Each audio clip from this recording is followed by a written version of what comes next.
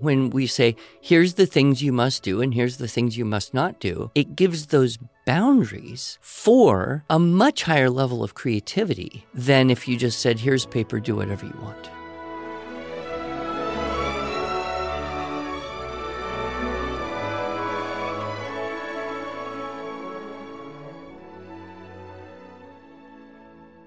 Hello, and welcome to the Arts of Language podcast with Andrew Pudewa, founder of the Institute for Excellence in Writing, or as many like to say, IEW. My name is Julie Walker, and I'm honored to serve Andrew and IEW as the Chief Marketing Officer. Our goal is to equip teachers and teaching parents with methods and materials which will aid them in training their students to become confident and competent communicators and thinkers.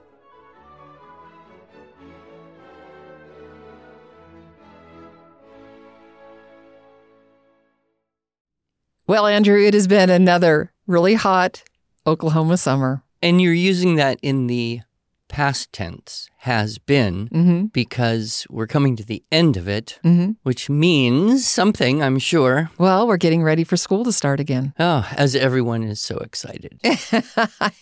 Maybe, yes. Well, it's part of the routine of life. Yes, I remember seeing one of my favorite movies, You've Got Mail. And that's the Tom Hanks, Meg Ryan version where she talks about freshly sharpened pencils, which, of course, we don't use pencils in our system, but I love the start of the school year. And actually, being early August, it's a couple weeks until most schools start, at least in the upper hemisphere, right? Because anybody that's below the equator, they're in the thick of things. And right, but it's moved earlier and earlier, it seems. It's true. When I was a kid, it was after Labor Day. Yep.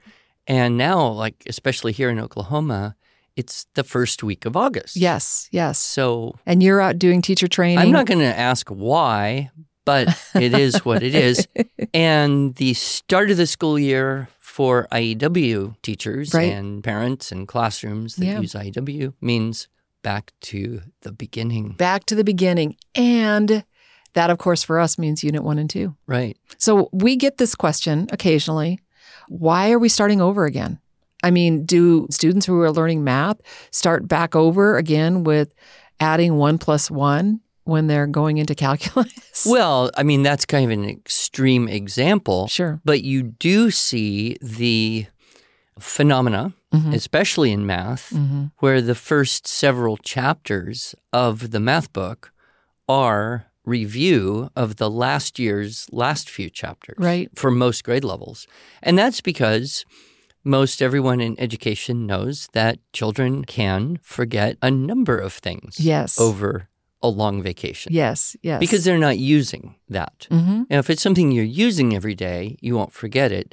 But, you know, how often in daily life do we divide fractions? Right. So we need that review. But in our system, we're doing the same units, but we're not using the same source texts, and we can flex the checklist based on previous experience. So it isn't so much a case of doing what we did before, but pulling out some tools and refreshing ourselves on the use of those tools. I think that's the better comparison. Right. When I think about the conversations we've had with students who have gone through the Structure and Style for Students, it's now been many years since we recorded that video series. I just love to hear them say, what was their biggest takeaway? And a lot of students say, making that keyword outline. And of course, that's right where we start. We have to be careful too, because people think, oh, keyword outline, that's Unit 1 and 2. No, we use keyword outlines in every single unit. Exactly. We never stop using keyword outlines. What differs is where those keywords come from and how do they get onto the paper. But, you know, an outline for Unit 2 could look very similar to an outline for Unit 6. Right. It's just where do you get the words from in Unit 2 versus Unit 6? Yeah. And I'm saying Units 1 and 2. This episode is Units 1 and 2. Perhaps it will become obvious why we tend to lump those two together. But why don't you just explain Unit 1 and then Unit 2? Well, you know, anyone who's done our course, they could explain it probably just as well as I could, but maybe a few small little distinctions. In Unit 1, we are teaching children to have a short source text at or below their reading level, hopefully. Read it. Be sure you kind of understand it, get the gist of it. It can be anything from an Aesop fable to some hopefully interesting information about a person, place, animal, thing, event. And to then read the first sentence and choose 3 keywords from that first sentence, and then underline them on the source text paper if you wish. You don't have to, but it helps some kids. And then copy those 3 words onto a piece of paper, putting commas in between the words, and then reading the next sentence of the source text, choosing up to 3 keywords, copy those keywords, putting commas, hopefully, and continue that process until you've finished. And I would say most Unit 1 and 2 source texts should be relatively short. So somewhere in the range of 4 to 10 sentences, depending on the age and experience and reading level of the student. So it's a relatively short thing. So 1 paragraph, 2 paragraphs? Yeah, either one. I mean, depends on your source text and how long that is. But, as we've said many times, more frequent, shorter assignments generally makes for better learning. Right. So, and, in all our materials, we target that range. Then the next step, very simply, kind of put aside or ignore the source text, look at the keyword outline, try to remember, okay, why did I write those words, and just go through it one line at a time, articulating verbally a sentence that approximates the meaning of the original, and going through that outline until you've kind of reconstructed verbally the original. And that's Unit 1. That's it. I mean, I don't know why we have to spend a whole hour teaching people how to do this in a video when I can explain it so concisely in 4 minutes. I love this idea, though, of telling it back. And so many other writing programs, they talk about creating a rough draft or a... Well, it's the writing process. Sure, okay. Right? So the writing process, as you see it, on the wall, is, they'll use some term like brainstorming or mind mapping, or sometimes you'll see outlining, but basically the figuring out what to write.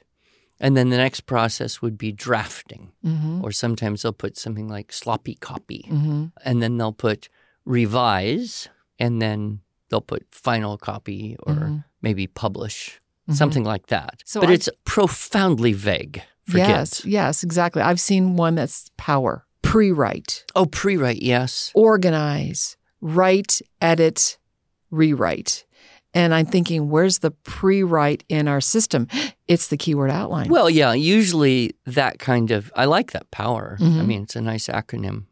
But they're starting with pre-write means you find something in your brain that you remember or imagine, and that's where you start. Right. And of course, we don't. Right. Because we know that can cause a lot of kids to just get stuck and never go anywhere and get frustrated and overwhelmed very easily. And then what does the teacher do? And you get into that problem of, well, I can't tell him what to write. That's helping too much. And so we just, everybody, regardless if you are high talent and been doing this for many years, or if you're brand new, we start back at Unit 1. Here's the source text. Here's the process. If you've done it before, great, it'll be easy. If you haven't done it before, great, it's going to be easier than what you have done before. Exactly. And I love that we give those students confidence so that they can become competent communicators and thinkers. And I say that every time at the beginning of every podcast. Yes, that's our goal. Don't you get tired of saying that? Well, and the other thing to point out is that, and we do this all along because our tagline is listen, speak, read, write, think. And so using that Unit 1 as an opportunity to introduce some very basic idea of standing in front of peers or other people and speaking incomplete sentences from a keyword outline as the first step in a public speaking pathway. Not looking at your paper, looking at the audience. We start that right at Unit 1 as well. And I mean, if someone wants to see this, any student class I've ever taught, especially the Unit 1-2 classes with the TWSS course, you can watch me do this with students, and it's not tough. It's not complex. So anybody can get going right away. And often in a class, in fact, most of the time in a class, you'll have the students do it in pairs and then maybe pick one or two to do it in front of the whole class. Right. It just depends on how much time and are we going to get back or is this a one-shot thing? But if you're teaching in a classroom, you've got built-in audience and time. And so you should be able to give maybe 2, possibly 3 children a chance each day to do a little bit of public speaking. And then everyone in the class gets a chance, every 2 weeks, maybe twice a month, which is great. And over the course of, say, 8-9 month school year, people can have 15 to 20 opportunities to stand in front of their peers. Which is so awesome. Yeah. Which is a great opportunity, because this, same as what you said earlier about the keyword outline, this telling it back isn't something that we end in Unit 1. It carries through the units. Yep. Because that's a great way to rehearse what you're going to say when you actually start writing on paper. Yeah. It's just Unit 1 is a super easy way to get started because no one ever has a problem of, I don't know what to do. I don't know what to say. I can't think of anything. Exactly. And I think that's one of the beauties of our system, is knowing what to write. So Unit 2, what's the difference between Unit 1 and 2? Well, Unit 2 is just that process and then adding the next step. Okay. So it's the same type of source text, short, 1 paragraph, maybe 2, at or below reading level, make the keyword outline, tell it back, and then say, okay, now take out a fresh sheet of paper and write sentences that correspond with the keywords. If you're in the habit of telling it back, then you're in the habit of kind of hearing what you want to write, and then you can hold that in your mind more successfully and then write the sentence you heard yourself say to yourself. For a lot of kids, especially young ones or kids who, have various challenges with language and writing and reading and memory and all that, they might get an idea, but they'll write a few words and then kind of forget what they were going to say. And then to go back and wrestle that idea up again. And with a keyword outline, that's not likely to happen. Right. And if it does happen, you say, I can't remember why I wrote these keywords. Fine. Go back, read the original again. There's no rule against that. We're not asking people to have perfect memories. But the good news is that most alt kids can do this very easily. And then you can get about the business of forming habits. And I think I'm more acutely aware of this than I was maybe a decade or more ago. That when you start Unit 2, whether you've got kids who did this in the past and took a little break and they're revisiting, or as many people have, particularly in schools or co-ops or things, kids for whom it's the first time. Unit 2 is the time when you really want to focus on establishing certain habits. One of those, and I would say probably the most important, is skipping lines.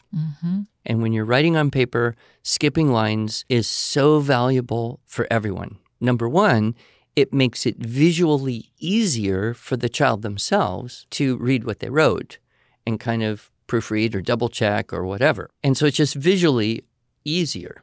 Number two, it gives them space to change something.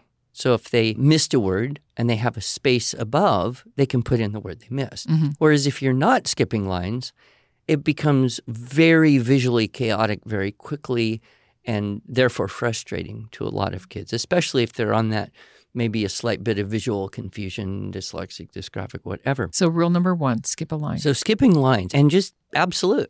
You just always do this. And if you start right there in Unit 2 and you can start in Unit 1. You skip lines on the keyword outline. But it's when you're writing into sentences and paragraphs that skipping lines so important. The second kind of goes along with that is no erasing. And people can refer to my article I wrote a long time ago, Convert to Pens. And there's even research that has been done to show that pens give children a smoother writing experience, darker line, less smudging, and it eliminates a possibility of erasing that would most hurt the kid who has the kind of extreme perfectionist tendency. And I know we talked a while ago about kind of the gifted, talented zone of kids and how perfectionism can be something that actually inhibits their smooth progress in something.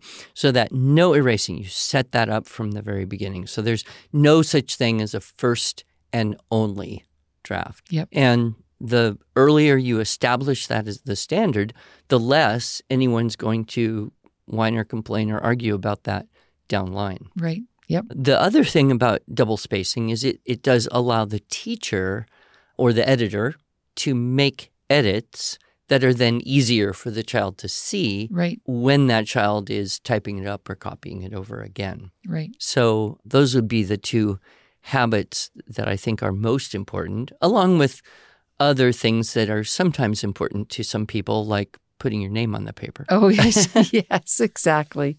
Exactly. You mentioned just now the teacher or editor. Is this a good time to talk about the difference between the two?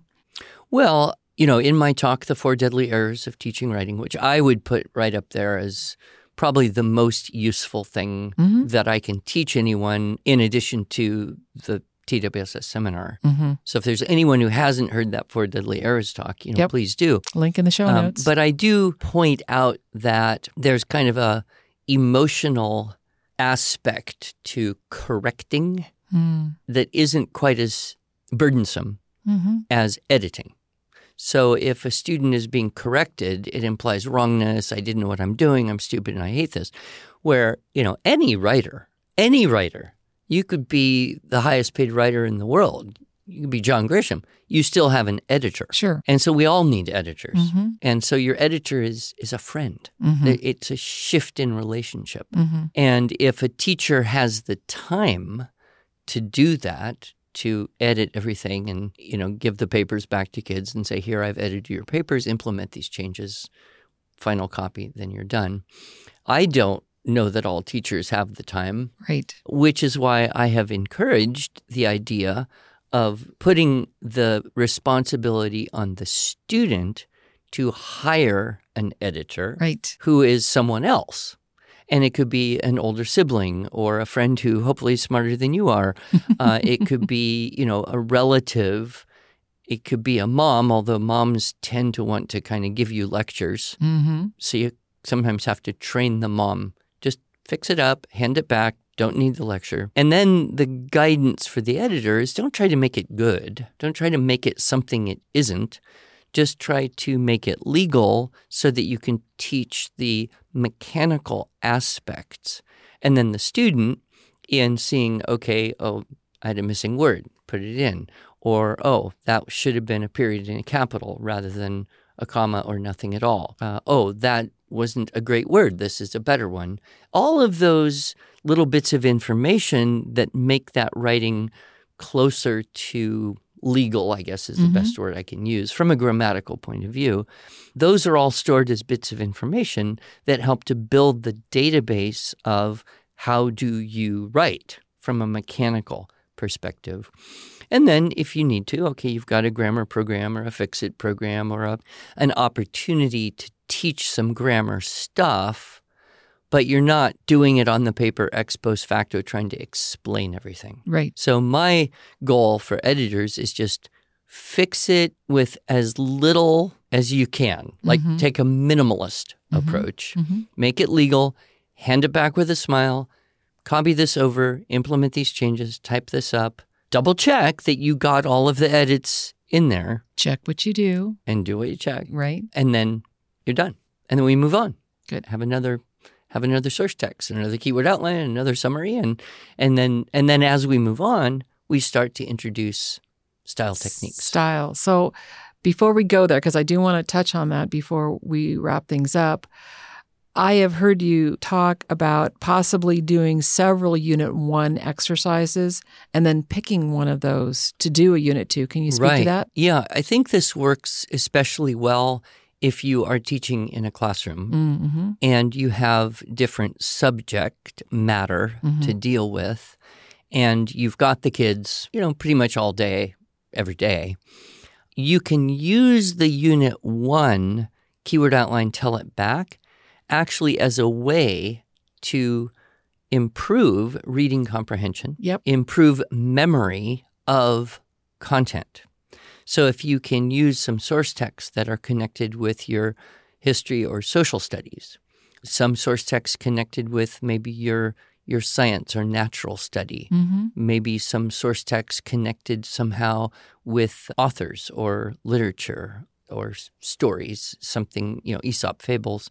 And I've even heard of people doing it with composers for music or artists for art appreciation. Sure. It takes a little more work, but that way you're actually writing and talking about the things you want to learn anyway. And this really was Webster's ideal from the very beginning. Right. So if you look at the time investment, if you've got a paragraph or two, you've got 4 to 10 sentences, you can make a keyword outline, put the kids in pairs and tell it back. You can get that done in 15, 20 minutes, half an hour max. If you can't do it in half an hour, you've got either too long of source text or other problems going on.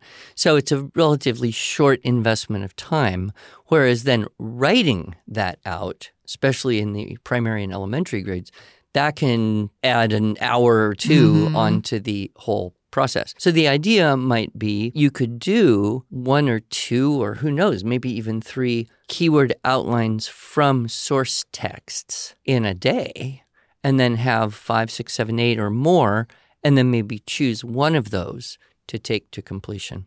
But even if you just did, 1 in science and 1 in social studies, and then you picked out of 4 to 6, one of those to rewrite, that would be a really good balance. One of the things, and I don't know if I have told this before, I don't know if I put it in the TWSS, but I was many years ago invited to be on a committee of reading experts. Yes. Helping to design a reading program for the state of Alaska. The state superintendent of public instruction invited me to join this committee. Wow. And contribute to this project. And I said to him, I'm not like these people. I don't have advanced degrees. I'm not a reading expert. I really don't think I should be here. And he said, no, we know from the schools you've worked with in Alaska, this keyword outline and telling it back, this is the missing piece for comprehension. Yep. It makes sense. I mean, how often do we read something and then we kind of forget about it? Whereas if we read something and then we tell someone about what we just read, we're much more likely to remember more of what we read. And so kind of creating a more formalized context for doing that is just immensely valuable. Yep. Okay, so now I want to turn the page to our style, just briefly. At what point do we introduce our stylistic techniques? Because, of course, our teacher training course is, you referred to it many times, teaching, writing, structure, and style. So units 1 and 2, those are structural models. When and how does style get introduced? Yeah, so, in the demonstration classes that I teach, usually I will just do the keyword outline, introduce a style technique or two, and have them rewrite, and that's the first lesson. Sure. Now, the younger children are, the less you would probably want to do all that. Plus, very few teachers are going to have a 2-hour period in one day just to do writing, as I would, in a demonstration class. But I think you can fairly quickly, maybe after the first or second time that you are writing sentences from the keyword outline, establishing the good habits, helping them understand the process of being edited and rewriting, then you can say, all right, we're going to show you some dress-up techniques. And, Webster came up with this idea a long time ago. And it sounds a little juvenile, but on the other hand, even as adults, we say, well, should I dress up for that? Exactly. Why? Because just like we can adjust our clothing and jewelry and appearances for different situations, then we also can adjust our writing for different audiences. And much like you have to teach children, especially boys, how to put on a tie and wear a coat Yes. and show up at, wherever, a wedding or church or culturally, there's not too many opportunities for women to wear ties and coats. So right. you're right. But, it's the same thing. Which dress do you choose? And how do you fix your hair and all that? You do have to teach children. This is how you put something in your writing to make it a little bit more, whatever you want to say, dressed up, fancy, formal, sophisticated, engaging, interesting, whatever words you use. Because, kids left on their own, they'll wear their, cut-off jeans and a ripped T-shirt and go around barefoot all day, every day. Right. But you don't want them showing up at Aunt Sally's wedding like that. Right. So, same thing. If we just let kids write whatever they would write, they'll sound kind of like they talk. And that level of sophistication would be hard. How do you cheerlead someone into sounding better? Right. It reminds me of the 6 Traits writing assessment model, which then was the 6 Traits plus 1. And they would lecture the teachers, encourage the kids to have better word choice, try to inspire them to have better sentence fluency, try to help them find their voice, all this stuff. And it's so abstract. What do you do with a 10-year-old? Use better words. Exactly. So with our dress-ups, we start with that ly adverb, and we give them a nice long list of ly adverbs that are likely to fit into whatever source text you're working with, so that hopefully they don't just pick one randomly off the list and it sounds kind of goofy, although that can happen. And it's not the end of the world if it does happen. But we present the word list. We introduce a grammatical construction, the who, which, or the adjective clause, which sounds a bit more sophisticated, a bit more literary than what we use in our normal day-to-day speaking. Right. And so we go through that list of dress-ups, and we follow the principle of easy plus 1. So with young children, you start with 1, and you do that in each of your little 1 or 2 paragraph assignments until it is easy, meaning they can do it without much help, and it doesn't sound too goofy most of the time. Then you can add in the next dress-up technique. You don't stop doing the first one.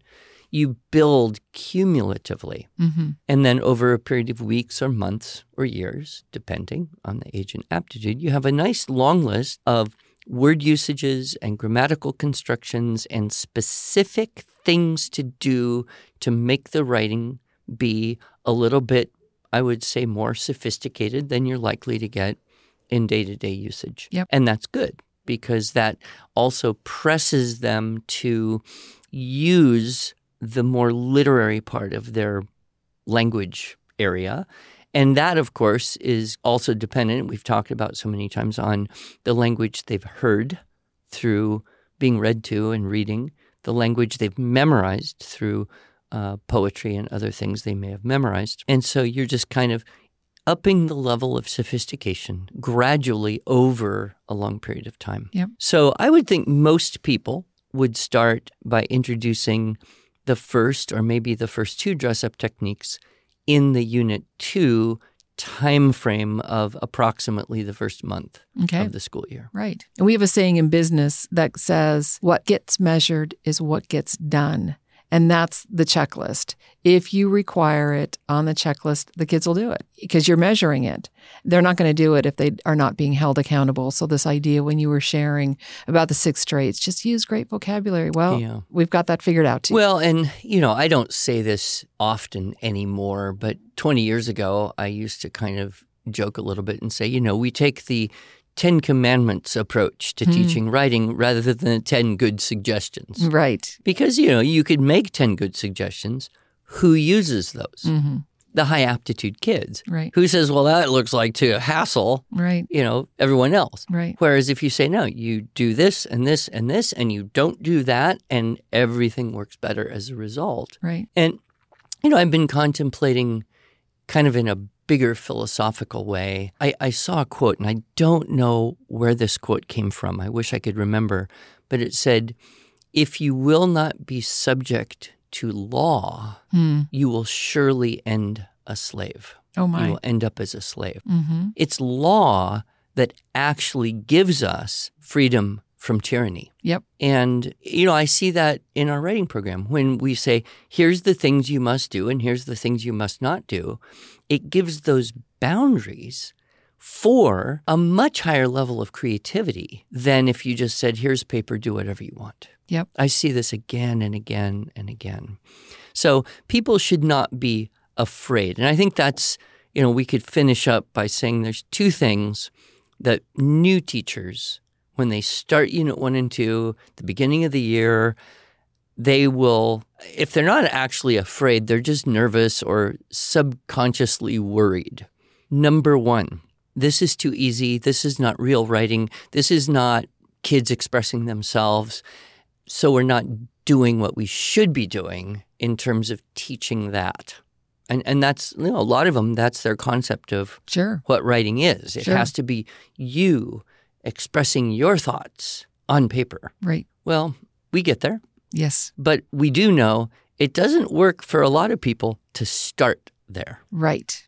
So trust the system. Mm-hmm. So they kind of have this feeling like, well, it's not real writing. The other thing that people in that same sense think it's too easy. This isn't challenging enough. Mm-hmm.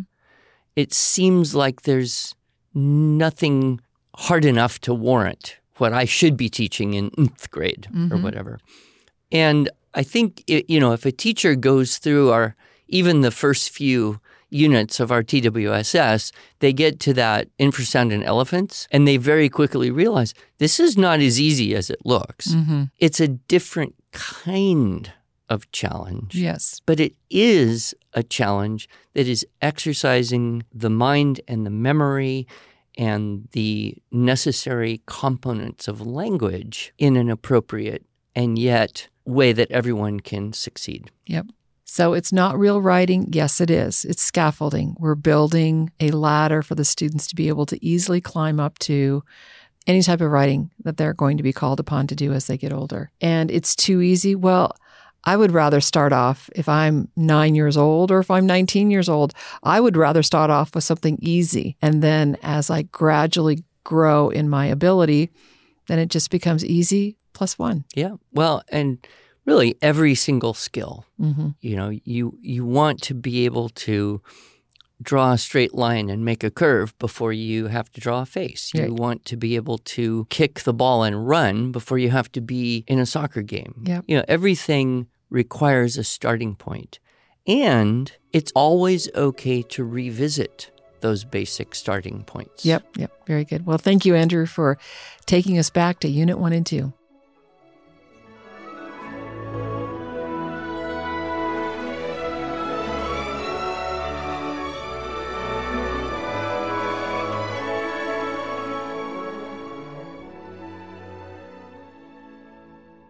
Thanks so much for joining us.